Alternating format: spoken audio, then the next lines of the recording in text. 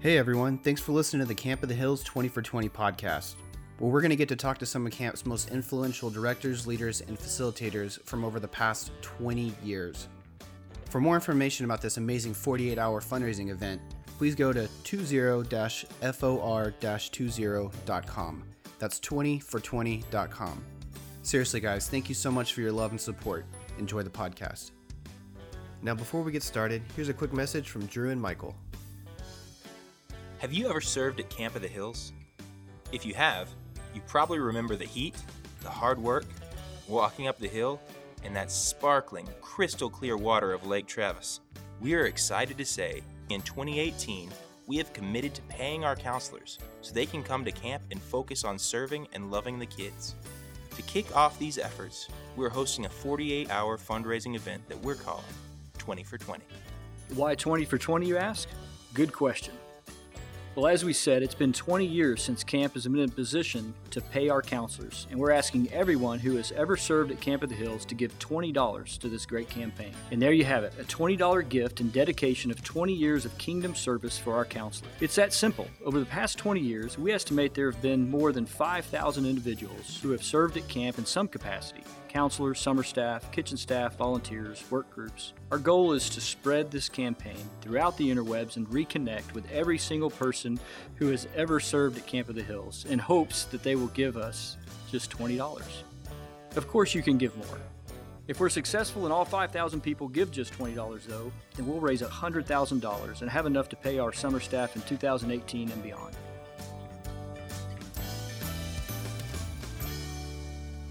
So, Drew Bowen. That's me. That's you. Yeah. Tell us, why don't you go give us a brief life bio. Where you were born, where you grew up, and then let that lead into how you first got connected with Camp of the Hills. If you can remember the very first time you ever went to camp, and who, pray tell, introduced you to camp? I would like to know this. You know, that's a great question that you asked, Chris Fikes. Well, my name is Drew Bowen, like you mentioned. I'm from Bryan, Texas. My mom and dad worked at the newspaper there, and then at the university. So, born and raised in Aggie land. And I was going all growing up to the Central Church of Christ. And was really involved in the youth group, and pretty much from day one, if the doors were open, I was going to be there. Lock-ins, retreats, anything that we were doing, I wanted to be there. That may have had something to do with my youth ministers. I had semi-weird obsession with being like them. I'm, growing my hair out to look like them, going to Thailand after them. It was weird. Yeah, I'm sorry to hear that. It's super creepy. If my youth ministers are out there listening, I'm really sorry. Yeah, it sounds like they need to apologize to you. But sure enough, one of them was connected to Camp of the Hills. He had been a counselor there, and his brother was currently serving as the camp director there. And Camp of the Hills needed volunteer groups to come out during the summer to serve the meals and to clean up after the meals and do all the setup and all that kind of stuff. And, it was a youth group trip, so I was like, okay, I'm in. So I showed up. It was during training week for the summer of 2000. And we got there, I believe it was a Monday afternoon. It was a long drive and a hot bus ride. Wasn't entirely thrilled about it. And then our first job after meeting Mel was to go over to the shop and start cleaning out canoes for the summer. And apparently, some sort of animal had been using these canoes as a latrine for the entirety of the off-season. So here we are, spraying out canoes. I'm 14 years old, and the water hose is spraying and splashing liquids back at us in the middle of this intense heat. And burned into my memory, I remember this feeling of I hate Camp of the Hills. I'm never coming back here again. And that didn't last all that long, because a few days later, we were joining in. Since it was training week, the campers weren't there, so I wasn't able to see like the real ministry of what was happening, but I was watching these college kids get prepared for it, and they were going over what camp has named fast songs, and they're the crazy energetic songs with tons of hand motions and lots of energy. Go buck wild. Yeah, sometimes you go buck wild. And I was like, whoa, these adults are like having a whole lot of fun and doing something that they clearly love. Man, when I get old, I want to be like them. And, you know, they were all like 18, 19, so probably not all that old, but it gave me this clear idea of like, I'd always seen adulthood as something I was going to have to be less of myself to fit into. And there at Camp of the Hills, I got a little glimpse of, hey, maybe there's a future for me where I can fully live into what I feel like I'm good at and what I love to do. So that made the rest of the week and learning a little bit more about work ethic a little bit more fun, a little bit more bearable for me. And then that fed into, you know, the next couple of years I kept coming anytime I had a chance to be volunteer groups. And I found out that there was going to be an opening for people who were 16, not old enough to be a counselor yet, but you could come and do grunt work all summer and work for Mama Fikes, who camp legend and just incredibly great human being. And I'd heard a lot about her because she was also my youth minister's mother. You've heard of her, right? Yeah, I know her. Okay. Actually just did an interview with her earlier today. And so it's interesting. If you're listening now and you haven't listened to the Mama Fikes interview in this podcast series, you can go back and listen to that right now. Ooh, I like that plug. Yeah.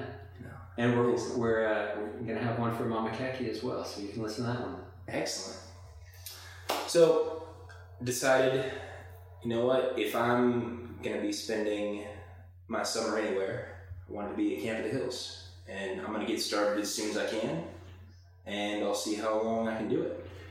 So that was 2000, you were 14. And then 16 was 2002. It was my first full summer out at camp. What were you called? A liaison or a junior counselor, or what was it? I was called a liaison at the time. Okay. That name is switched around at times. We called them staff assistants for a while, but settled on camp assistants for the last few years. Okay. But basic gist of it was, hey, you're not quite old enough to be a full-time counselor, but you can still join in on some of the big group activities and help out. But you can also do all the grunt work of like cleaning out the pool and carrying the slop buckets and filling the water jugs. So all that kind of stuff that needed to happen but didn't have a whole lot of hands for it. Yeah. It was a good way to get plugged in. Yeah. So when was the first year that you went as a counselor? So I was a liaison / camp assistant in 2002 and 2003. But 03, after high school week, which at that time was about a week and a half, we had lost several guy counselors. So Chris Field approached me at the end of that week and said, hey, you got about 4 days off until our next week starts. Here's the counselor manual. Read over it because you're going to be a counselor for the last 2 weeks. Nice. And I was like, what? I haven't done any of the training. I'm just going to read this booklet and know what to do. And he's like, no, don't worry. You're going to be in academy with Mark Clancy. I was There you go. huh. Everything's taken care of. Everything's better. So I was in academy with Mark Clancy and Brett Uniguez, and I had already developed like a mentor / looking up to Mark Clancy role a whole lot. So I figured even if I'm not so much a counselor for the next 2 weeks, like I can help look after kids and I can watch what Clancy does and I can try to be like him for the rest of the time I'm a counselor. And I think it's fair to say that I failed at being like Clancy in just about every way possible. But I did watch a lot of what he did, and it gave me one of the most meaningful moments that I've ever had at Camp of the Hills. That second week as a counselor, I had two brothers in our cabin, Simeon and Cece. Simeon was 8, Cece was 9, and Cece has autism. I'd never heard of autism at this point in my life, much less know how to work with a camper who is dealing with lots of behavioral issues and communication issues.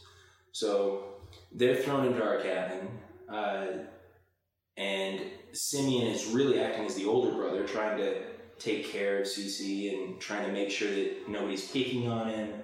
And he's just so concerned about making sure that his brother is having a good time that he isn't really giving himself a chance to have a good time. So we spent some time talking with him back and forth and trying to explain, hey, we're here to make sure that both of y'all get the most that you can out of camp. And we know that you love CC dearly, but let us love him as well, and we'll help take care of him so that you can enjoy this time as well. And he understood some of it, and he ended up having more fun as the week went on.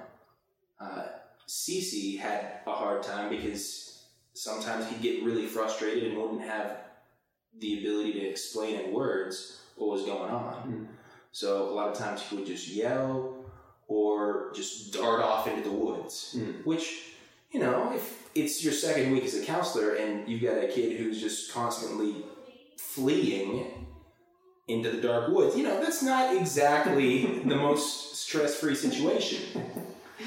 But the saving grace for us was worship time. Cece loved worship time, and he loved to sing.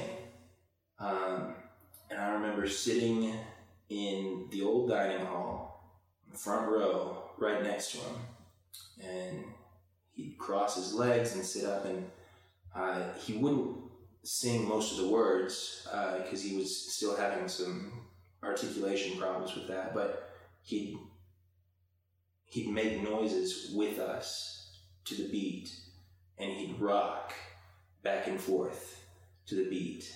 And I mean, I was 17 at the time. I don't know what real worship looks like. I mean, I've had a very narrow perspective my whole life of what worship looks like, and I see him, and he's not doing what I have grown up seeing as worship, but it is undeniable that he's making a joyful noise to the Lord, and I'm like, this is something. I don't know what's happening, but I want more of this. And he latches on to one of the songs. It was a 4-part harmony of "Oh When the Saints," and it was simple enough that he was able to get quite a few of the words. And one night, after he's had a particularly hard day, he's run away quite a few times. When hitting the nurse's station, we've been chasing him all over the place. He comes up, it's Wednesday night, it's after talent show, and he'd been hoping to be in the talent show, but he had fled. So talent show was over. Worship was over, so he'd missed that. Chris had just finished up giving his devotional talk, and he says, "Hey, Cece, you gonna come up here and help me sing 'Oh When the Saints'?" And Cece, his face just lights up, and he gets up there, and it's all just a blur. I just remember everybody singing together, and me sitting on the front row from off to the side a little, getting to look forward and seeing him as a kid who I didn't understand how much he was picking up. I didn't know how much was sticking, but I knew in that moment that something had gone incredibly right. Mm. And that this was something that I wanted to be a part of. And then flash forward, he didn't come back that next summer. Neither him nor Simeon did. But summer of 2005, he came back and he'd grown like a foot. And he gets off the bus and sees me and yells out, "Drew!" and runs and gives me a hug. And I'm like, "Oh, I made a difference! I made a difference in the life of a child!" And then that night we're having worship, and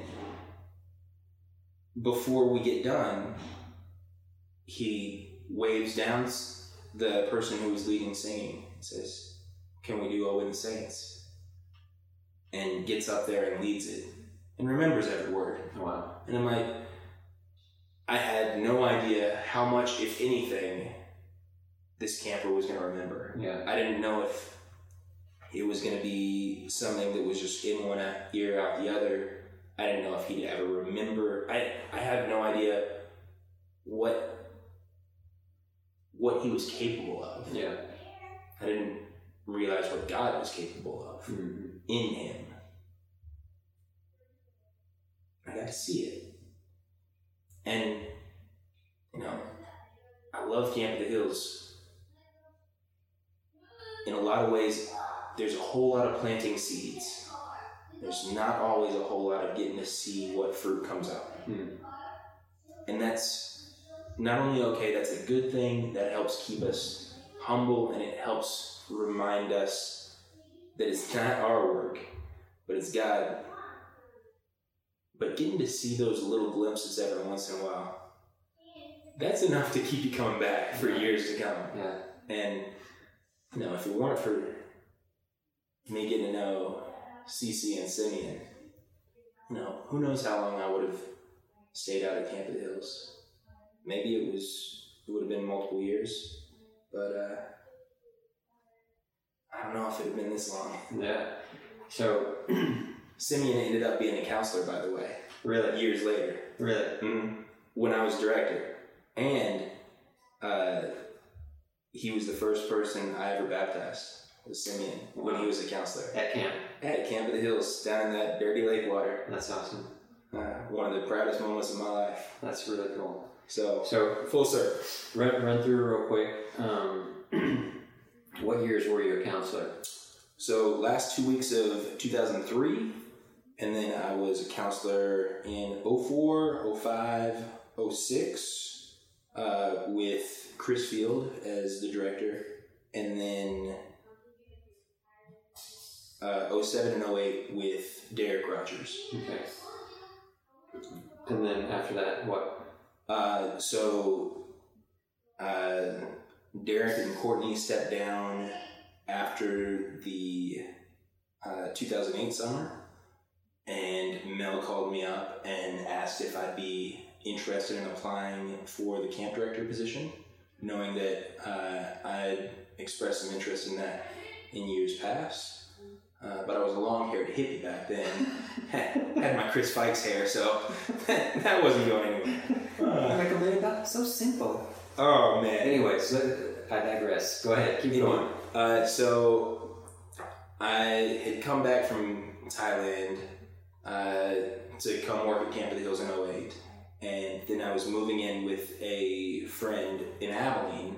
I'm going to start working on a ministry degree because I figured out that I loved ministry. Just wanted to not be terrible at it. So I figured I had a whole lot of passion. I kept hearing that I had lots of passion and exuberance, but nobody ever said, "Man, you're really good at this." It was always like, "Man, you are so energetic." I was like, I gotta work on this. So it's like the coded language, the passive aggressive, like, yeah. You need to go to school, man. Yeah. So I went ahead and started working on that, and when I moved there, I got a call from Mel and decided, okay, I'm going to go ahead and apply for it. I knew after 2008 that I loved camp, but I couldn't see myself being a counselor anymore. But then this opportunity came up, and I was like, this sounds great, let's try it. So how old were you in 2009? What year were you born? I was born in 86, so I think I was about 22. So took over in fall of 08, and it was a transition summer. There were a lot of folks who, I mean, we hadn't had a huge number of counselors the last year, and a lot of them were a little bit older or were at a point in their life where they weren't going to be able to come back. So I realized, this is going to be a real big recruiting rebuild. And 2009 sure proved that to be true. 2009 nearly killed me. Fun story in retrospect, not in the moment. But my first week as camp director, we had a huge thunderstorm the night of the crucifixion reenactment. We'd had some sort of medical emergency the night before and had an ambulance come out to camp, which I'd never seen. Wow. At camp. I've never seen that. Ambulance out there on Wednesday night.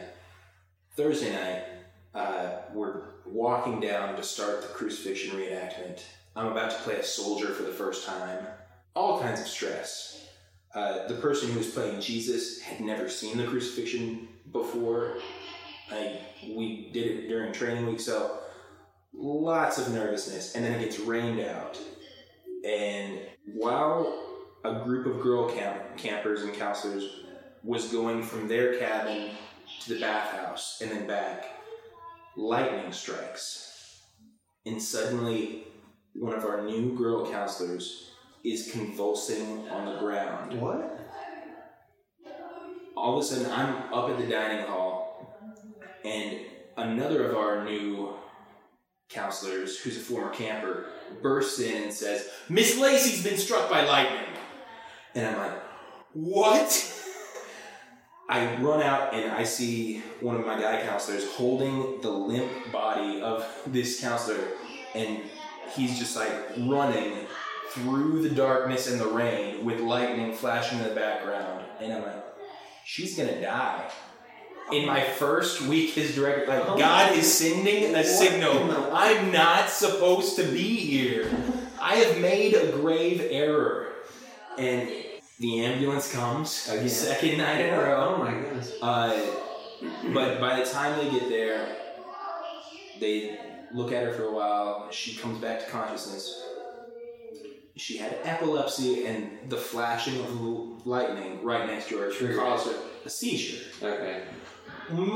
Not good, but she was way struck. Better than struck by lightning. Yeah. So that was week one. Maybe I shouldn't admit this to the entire, who knows how many people are going to listen to this podcast, but I spent quite a bit of time underneath my desk in my office, crying while listening to the song by Sean Mullins that says, "Everything's gonna be alright." I had that on loop multiple times that summer, just praying, I gotta get through this summer. Things will be better in the future. It was a rough summer. Wow. But things got significantly better. Wow. Well, okay, so this would be a good... So that was 2009? Yes. So that'll take us right on into 2010. Well, you think things are getting better. So your summer 2010 kicked off with... Or actually, I guess before the summer, right? Right. So, in March, I always forget the day. I want to say March 23rd, but we may have to fact check that, and you may have to edit over it so I don't sound dumb on this. But I remember getting a call from the executive director, Mel Bowman, and he called and said, "Hey, Drew, I just wanted to let you know I'm standing outside of the dining hall, and it's burning to the ground right now." I was like, what? So calm. wrong. Matter of fact. Of That's course. Is that just that's Mel? I mean, that's It's just totally Mel. that's epic Mel Bowman right there. He's like, Absolutely. Oh, yeah. Hey guys, just want to let y'all know the well is completely dry. We have no water. Yes, we're going to be showering by There'll be jumping in the lake. You can roll And around in the mud. yeah. This. So just letting you know the dining hall just burned to the ground. So we find out later that apparently it was some sort of electrical system with the phones that, everything was donated back then. So who knew that they were getting some sort of electrical... The phones Apparently caused it? That's the last thing I heard from Mel was they thought it was some sort of electrical system in the phones that sparked or something. Oh my goodness. I didn't know phones could do that. I didn't think phones That's why Yeah. I don't have a landline. Yeah, that's the only reason. Only reason. Otherwise, I mean, I have one. Love those. I mean, this thing's Bundle like- it. yeah. Bundle it. But he calls and says, hey, our main facility is burning down. Oh my, this is And- March. End Yes. of March. End of March. And I asked, okay, what does that mean? With panic in my voice. And he says, we're not sure, but we're going to be open this summer. We're going to figure out a way to make it happen. And I remember him saying that I don't see what it is right now, but God's going to do something great out of this. And I'm like, sure, Mel. All right, sounds great. Let's get on that. I'm the one who's gonna be like in charge of campers this summer, but yeah, great things are coming. God does not want me here. Why are you making me be here? But so awesome. we came out that weekend, and I drove down from Abilene. Some other folks came out, and I remember I had a garden hose, and there were still parts of it that were on fire. And I was trying to put out some of the last of the flames. The embers. Yes, and there were some mementos that didn't quite get burned. Mm-hmm. There was a plaque from when the fireplace was erected, and there was a Spanish language Bible that I had a few pages that didn't get all the way burned up. Yeah. And we had some friends of camp out and knocked down the rest of the fireplace and said, God's going to do something great out of it. Y'all knocked it down the rest of the way yourselves? I think it was that weekend. Wow. We might have had another event a few months later. I don't remember exactly. That, Yeah. as you can imagine, that's a bit of a blur for me. I actually remember learning, we were in Thailand, and I remember somehow finding out that the dining hall had burned down.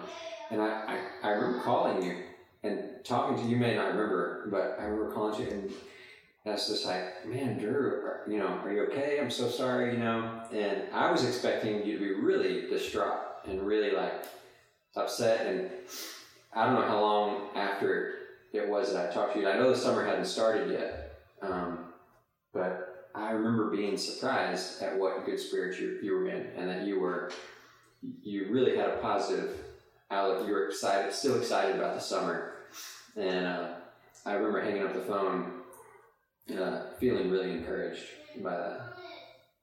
It ended up working out just fine because we got a huge tent. It seemed like not the main tent for a circus, but one of the smaller side ones. Just a huge tent, and it was really cool to get there, see the, they'd had some volunteers come and put it up.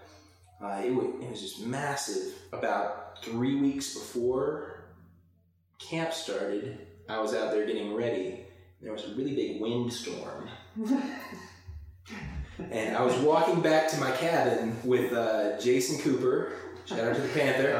Coop. He was out there helping get stuff ready as well. And all of a sudden I just hear a crash as we're walking, and I'm like, Coop, think the tent just fell over. And I was like, okay, we can just check it in the morning.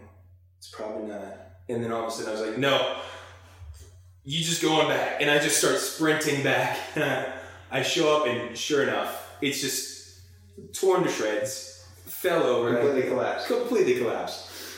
And I called Mel, and I'm like, Mel, the tent fell over.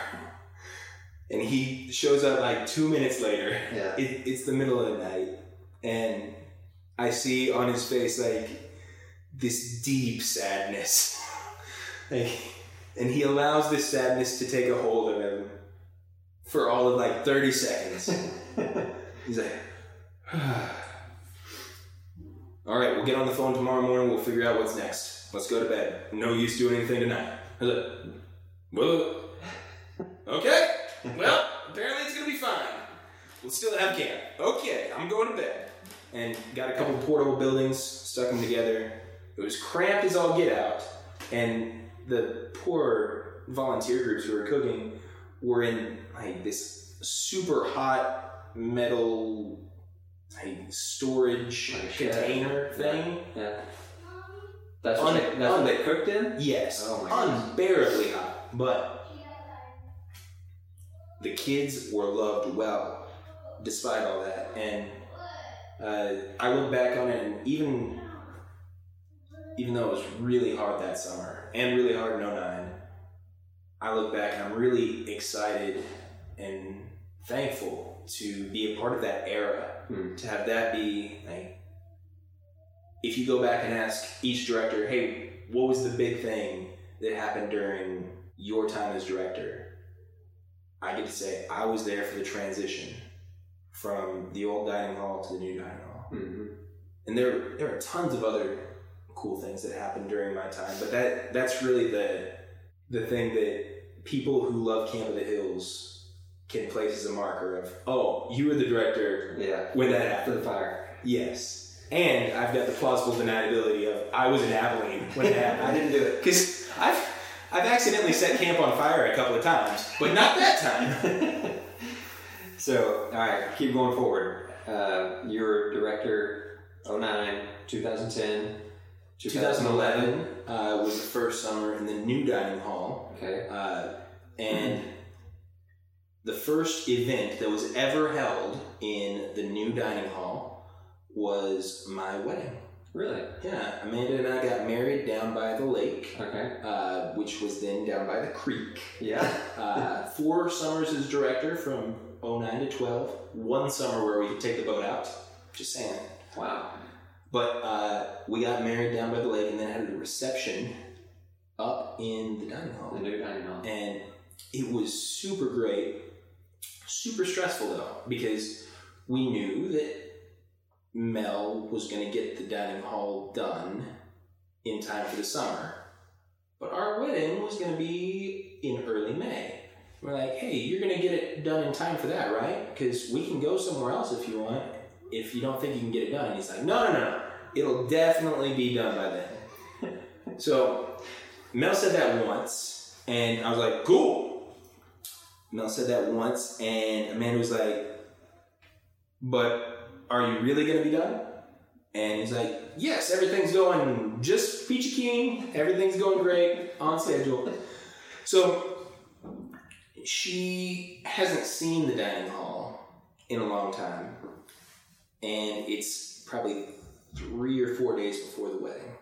I think it's Wednesday. We're getting married on Saturday.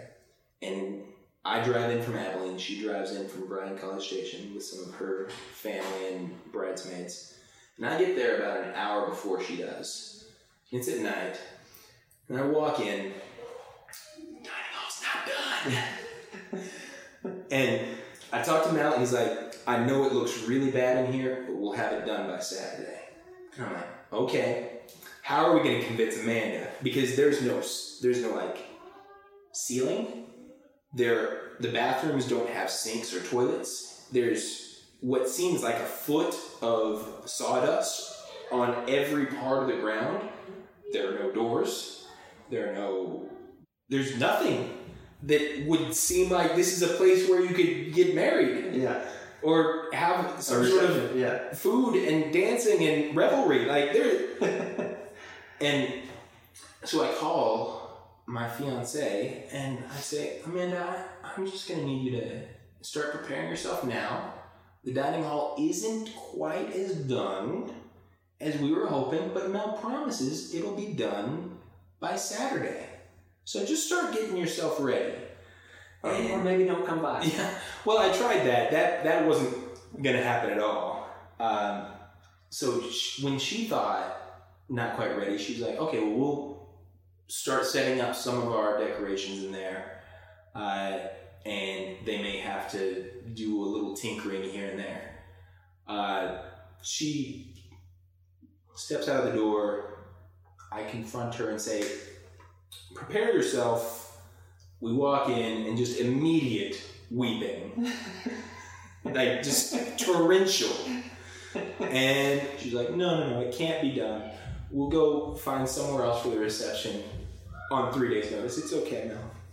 And he said, no, it'll be done. And sure enough, it was done. Enough. There weren't like doorknobs, but there were bathrooms, there were sinks, it was beautiful. And then, more so than us getting to use it for our wedding though, it was really cool to get to see kids who had always been used to coming to camp where everything was just sort of thrown together. I mean, we had some great facilities out there, but a lot of what we did was based on volunteer labor. It was sort of pieced together, and suddenly we've got this beautiful new facility, and we feel like we're giving them the very best of what we've got. That was 2011. And then, so when was your last? Was that your last summer? 2012 was my last 2012. So I was nearing the end of a marathon of a college career that included a lot of changes in major and direction, and didn't involve any summer school at any time because Camp of the Hills. Yeah. But I knew that I was needing to get a full-time job after summer of 2012, and I remember feeling very ill-equipped for the job in 2009. So I really wanted to make sure that when I passed it on, that the person who came after me was able to get some time to train, for me to pass on what I learned through messing a lot of things up, and make sure whoever came after me was able to really take hold of it well. So that was Paul. That ended up being Paul Garrett. So I talked to the board in 2011 before the summer.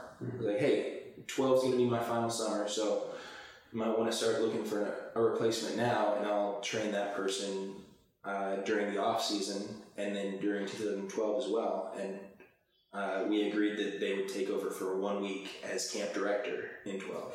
So after that summer, then what'd you do? Where'd you go? I was living in Abilene, and Amanda was going to start to go to grad school there for speech language pathology. So I started out just trying to find some work, and apparently all the spots get taken up pretty quick. So I worked at Office Depot for a while, but then a job opening came up with a local nonprofit called Connecting Caring Communities. They brought kids out to Camp of the Hills as campers before. I knew them through that, and their basic premise was, instead of going into a neighborhood and telling people, hey, here's what you should do to be a better neighborhood, the idea would be move into the neighborhood and listen to the people and figure out, what do y'all love about your neighborhood? What do you want to do to make it even better? And to be able to do it together with them and say, hey, yeah, I want to do it with you. I'm also a neighbor. So it was a really cool way for me to get to know a lot of people who were some of them were former campers, but a lot of them were just living in situations similar to our campers from Camp of the Hills. So I was living in a neighborhood that I was caring about deeply, and I was getting to work in ways that just coincided with what I'd been learning to care about more and more. So I did that for about 3 years until I got the call from Mel again And Mel said, hey, there's an opening at Camp of the Hills, and I think you should consider applying. I was like, this sounds familiar. And so I ended up talking and praying about it with Amanda a lot, and we decided, we loved Abilene, and Wait, what? we loved Abilene. I don't know if I've ever heard it. No, I'm just... You don't often hear people say, Well, here's the we thing. loved Abilene. I haven't heard that very many times, if ever. Here's the thing. Not to badmouth any of you Abilene loving people. That's fine. I have nothing against it. So- Not if you're into that. Because Amanda had 7 bridesmaids, I had 7 groomsmen. And at one point, 3 of them lived within 3 blocks of me in Abilene, and had bought houses. And we had the dream of, hey, let's live in this neighborhood together. Let's raise our families here in community with each other. Like, let's have this be our long-term plan. Mm-hmm. And, that had already started looking like it wouldn't be a long-term thing anymore as is, but it was still really hard to say, okay, we're gonna leave. Yeah. We'll be one of the ones to be the first to pick up and move out, but it's hard for me to say no to Camp of the Hills. Yeah. So I think I have to interject. At that same time, that you were getting a call from Mel saying, hey, I want you to... I got a call from Michael saying, hey, there's going to be an opening at Camp of the Hills. I want you to apply. So Nice. I put my name. I mean, you know this, right? Do you know? no, this is brand new information. No, I come on. I was saying you have to know this. Come on. Revelatory. So, That would have been funny if I didn't know. that would be hilarious. That'd be awesome, actually. It would be super awkward. And so Michael calls me. He's like, "Yeah, I'm going to be moving into Mel's position, and we're looking to hire this position, and I really would like for you to, put your name in the hat and apply." And so same thing. I talked with Tanya. Really thought about it, prayed about it. I was like, "Okay, fine, And so made a formal application, and even went and spent some time with Michael and Kara, kind of an informal interview with them, and then went to an actual interview with Michael and a couple of board members. And then at one point, I don't remember exactly when it was, but Michael called me, and looking back, I think it's kind of funny because we know what happened, but Michael, I know he felt so bad. He he's like, "Chris, I'm so sorry." He wasn't laughing. He was not laughing. Sure. He's like, "I'm so sorry, but we've decided to hire Drew Bowen." And anybody else, I think I would have been really frustrated. But Sure. for him to say that it was you and the history that we have together, and knowing Sure. it was more like it made me feel like a proud big brother, and excited, and actually a little bit relieved, because I was imagining taking on this role that it's a big deal. Sure. But that when he told me that they were hiring you, and I knew your history, I knew how much you loved camp and what you had been through with camp, and that you were getting to go back, I just really I felt a wave of relief and excitement, because I could see how God was leading them, and that's what we've been praying for throughout that process. We were, Tanya and I were praying for Michael and for the board and whoever was making that decision, that they really would make a wise decision, and that God would lead them in that. And so then to hear that news, that was, to me, an obvious answered prayer, that God really was leading that process. And so I think I made some wisecrack comment to him about, I was gonna punch you in the teeth or something when I saw you, but no, I'm really excited to see how God is continuing to work through you and through everybody that's involved at Camp of the Hills, and it's just really awesome.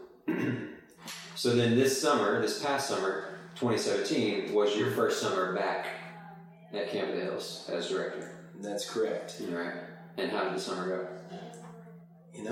It sure was. Did the dining hall burn down? No dining hall burned down. Did anybody get struck by lightning? None. Did the ambulance ever have to come out to camp?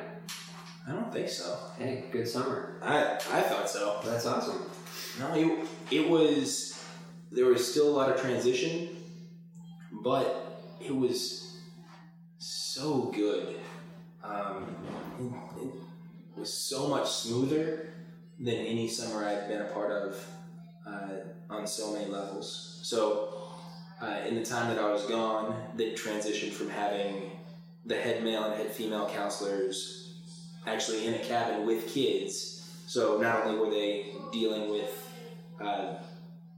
interpersonal conflicts between counselors and trying to mentor counselors and help them to be better, but they also had their own responsibilities to their campers as well. Yeah. They transitioned to having them outside of the cabin, and just night and day difference, at least from my perspective. I love that. Talking with so many different people, and this podcast mini-series, we started off with Michael Timms. He was the first one, and so now yours is the last one that we're putting out before the actual fundraiser campaign, which will be in just a few days. And so the word that keeps coming to my mind throughout all of this conversation and talking and planning and remembering Camp the Hills and hearing stories, the word that keeps coming to mind is kingdom. Kingdom. I just keep thinking of that over and over and over, and hearing the stories and thinking about the way that, Jesus, one of his most common phrases was, the kingdom of heaven is at hand. The kingdom of God is near. And how, I think we can and should recognize and expect that we are the kingdom right now on this earth, that God's kingdom is here and it's present. It's not something that we'll go to in the next life, but it's something that we are actively living in now, and that we should be spreading the kingdom in everything that we do and everywhere we go. And that's what I see in Camp of the Hills, like that. I just keep thinking about these campers. I mean, these people who were counselors this past summer and were former campers. So you said, who was the guy? Simeon? Mm-hmm. He was a counselor this past summer? Not this past summer. He was a counselor in 2011 and 2012. And he was a 2010 and 11. And he was a camper when? When was his first, his first? 03 and then 05 through. So I just think that's so, you think about, because of the people that poured into him in 03, right, he was able to then turn back around and pour love out into other campers in 2010 or 11. Absolutely. And that's 7 years different. That's a different camp director, that's different support staff, different volunteers, different council, and that's what Camp of the Hills is doing, is discipling and kingdom mentality that I think is so powerful. I wanted to just ask you about and have you share a little bit the significance of I don't know where the decision was technically or formally made as far as camp paying the counselors starting next summer, and not necessarily who made that decision or where it came from, but just the significance of that and the importance of that. Sure. And why is that important to you? Well, it's really important to me for a lot of reasons. Going back to what we were talking about just a minute ago, as we get more and more former campers as counselors, it just makes our old model of fundraising less and less sustainable. So in the past, we would ask our counselors to write a bunch of letters to their home church or to family and friends, asking them to write them a bunch of checks so that they could have a salary over the summer. And, when most of our counselors were coming from middle-class families and coming from fairly affluent churches, or at least churches where they had enough rapport that they could get some people to help them out, it worked all right for a lot of people. And I I saw that not work out for quite a few people as well who, you know, I had a counselor, I think in 2010, who wrote over 100 letters and didn't raise what she needed for the summer. Wow. And camp stepped in, and I think a board member helped out and cut a check for the rest of what she needed. But, you know, that's a huge commitment of time and just resources, but also of heart in having to go out and ask for money for yourself. And more and more, we saw that, especially when we're bringing in more campers as counselors, you know, that bulwark of people around you is still there, but they maybe don't have as much capacity to cut a check. And, you know, you've got all these people who love you and who support you, but they can't help you get to the fundraising goal that you need to pay for rent when you're back home, or to help get you part way through tuition, or pay for books, or whatever it is that you need. Yeah. So many counselors were coming to me during the middle of the summer saying, I don't know how I'm going to pay for this.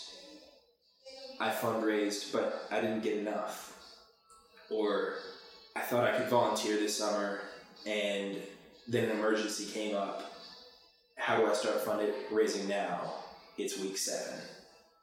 And it's a little bit soul-crushing to hear those stories time and time again. And I know it took a toll on the counselors who were dealing with those situations, and it took a toll on the staff and the board to hear those year after year. It's just a really difficult situation to see happen over and over again. And then on the recruiting front, I mean, one of my major responsibilities during the off season is to go find the very best people I can to come and love our kids well. And one of the things that requires is going out and telling people the story of who we are and what we do and what we've seen God doing here. And I feel really confident about being able to do that. And it was really encouraging to see so many people get excited about what Camp of the Hills is all about. And then they say, my parents really need me to get a job this summer. How much does it pay? And I say, well, about that. We don't actually pay you. You work for, you know, from Monday when the kids get here at 2 o'clock until Saturday morning, and you get about 5 hours off in there, and we don't pay you anything. And when you say that, you get a lot of people who run away because they've got so many other opportunities where they can do other great work and they can be fairly compensated. You also get some really crazy folks who love people well and say, you know what, I'm on board. And for the last 20 years or so, Camp of the Hills has run on those kind of crazy folks. And I've been one of them, and it's incredible, but it's also incredibly hard. So just going into this summer, we had a fairly full staff all lined out as potentially, you know, they signed on, they applied, they said, I want in. I called them, I told them, you got the job. And over the last month before camp got started, we had nearly 10 people call and say, hey, I got another job that pays. I can't come this summer. Or, hey, my parents really want me to stay home this summer. I'm going to try to find a job here. I had a couple of folks who just never called, didn't show up. And, you know, I'm not so optimistic that I think that just won't happen. We're not paying so much that we're going to blow every other place out of the water.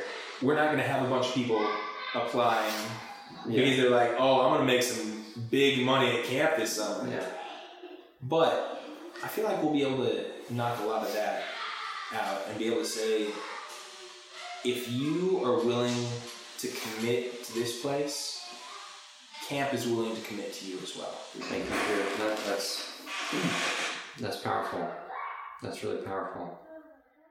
One of the things that I've done with I've tried to do with all the other people that I've interviewed for the podcast is to end with a prayer. And so for sure I want to end this is the last one in this series, and so just want to ask you to lead that prayer, just in praying for Camp of the Hills.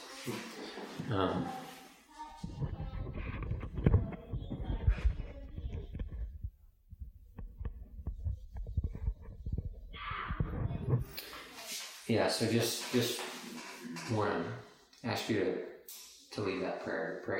Praying for camp, praying for this upcoming summer, for the fundraiser, for yourself and other leadership of camp, the counselors, and just know that myself and everybody who's listening, we're praying with you guys. All right. And let's pray together. Lord God, you are the God of Jacoby Williams, Mercedes Gilmore Castillo, Mark Clancy, Emily Oliver, Nicole Evans, of Simeon and Cece. You are the God of all those who have loved so well at Camp of the Hills for so long. And we thank you for the ways that you have blessed this place and these people. We pray that you will continue to show your favor so that we can continue to love kids well. In your name. Lord, we pray for all the plans, for the dreams. We pray for the hopes that we have for the future. We trust that you are going to continue to guide us. You're going to continue to direct us. That you're going to continue to bless the good work being done here. We pray for the campers, for the thousands of kids who have come and gone, who've seen camp in so many different iterations, who've seen it when we started out with just a rock house, eating on the pavement, to where we are now with so many blessings and facilities. But we trust that it's never about what we have, but it's about what you're doing. Help us remember that and never lose sight. That if we don't love with your love, then all we do is a clanging cymbal. God, we thank you for the ways that you have changed the world through this place.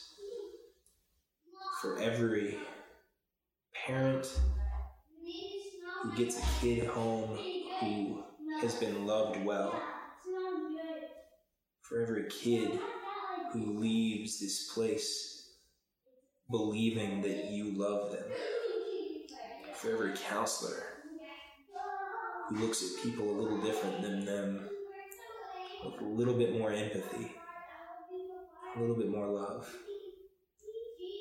For every volunteer who knows the value of hard work and the satisfaction of work done for the Lord.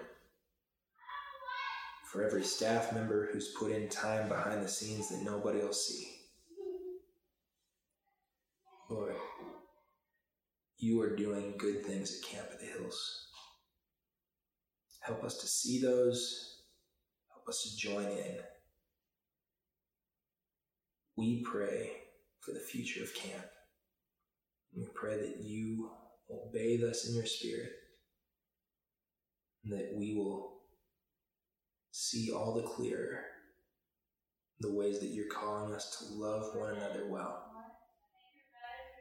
Help us to follow Jesus' example of loving those around us with wild abandon. Help us to be willing to sacrifice, to show these kids that you love them so much. Thank you for the ways that you've shown us your love at camp. Help us to pass that blessing on. We pray all this in Jesus' name. Amen. Amen. Drew, thank you, man. Thank you very much. Anytime.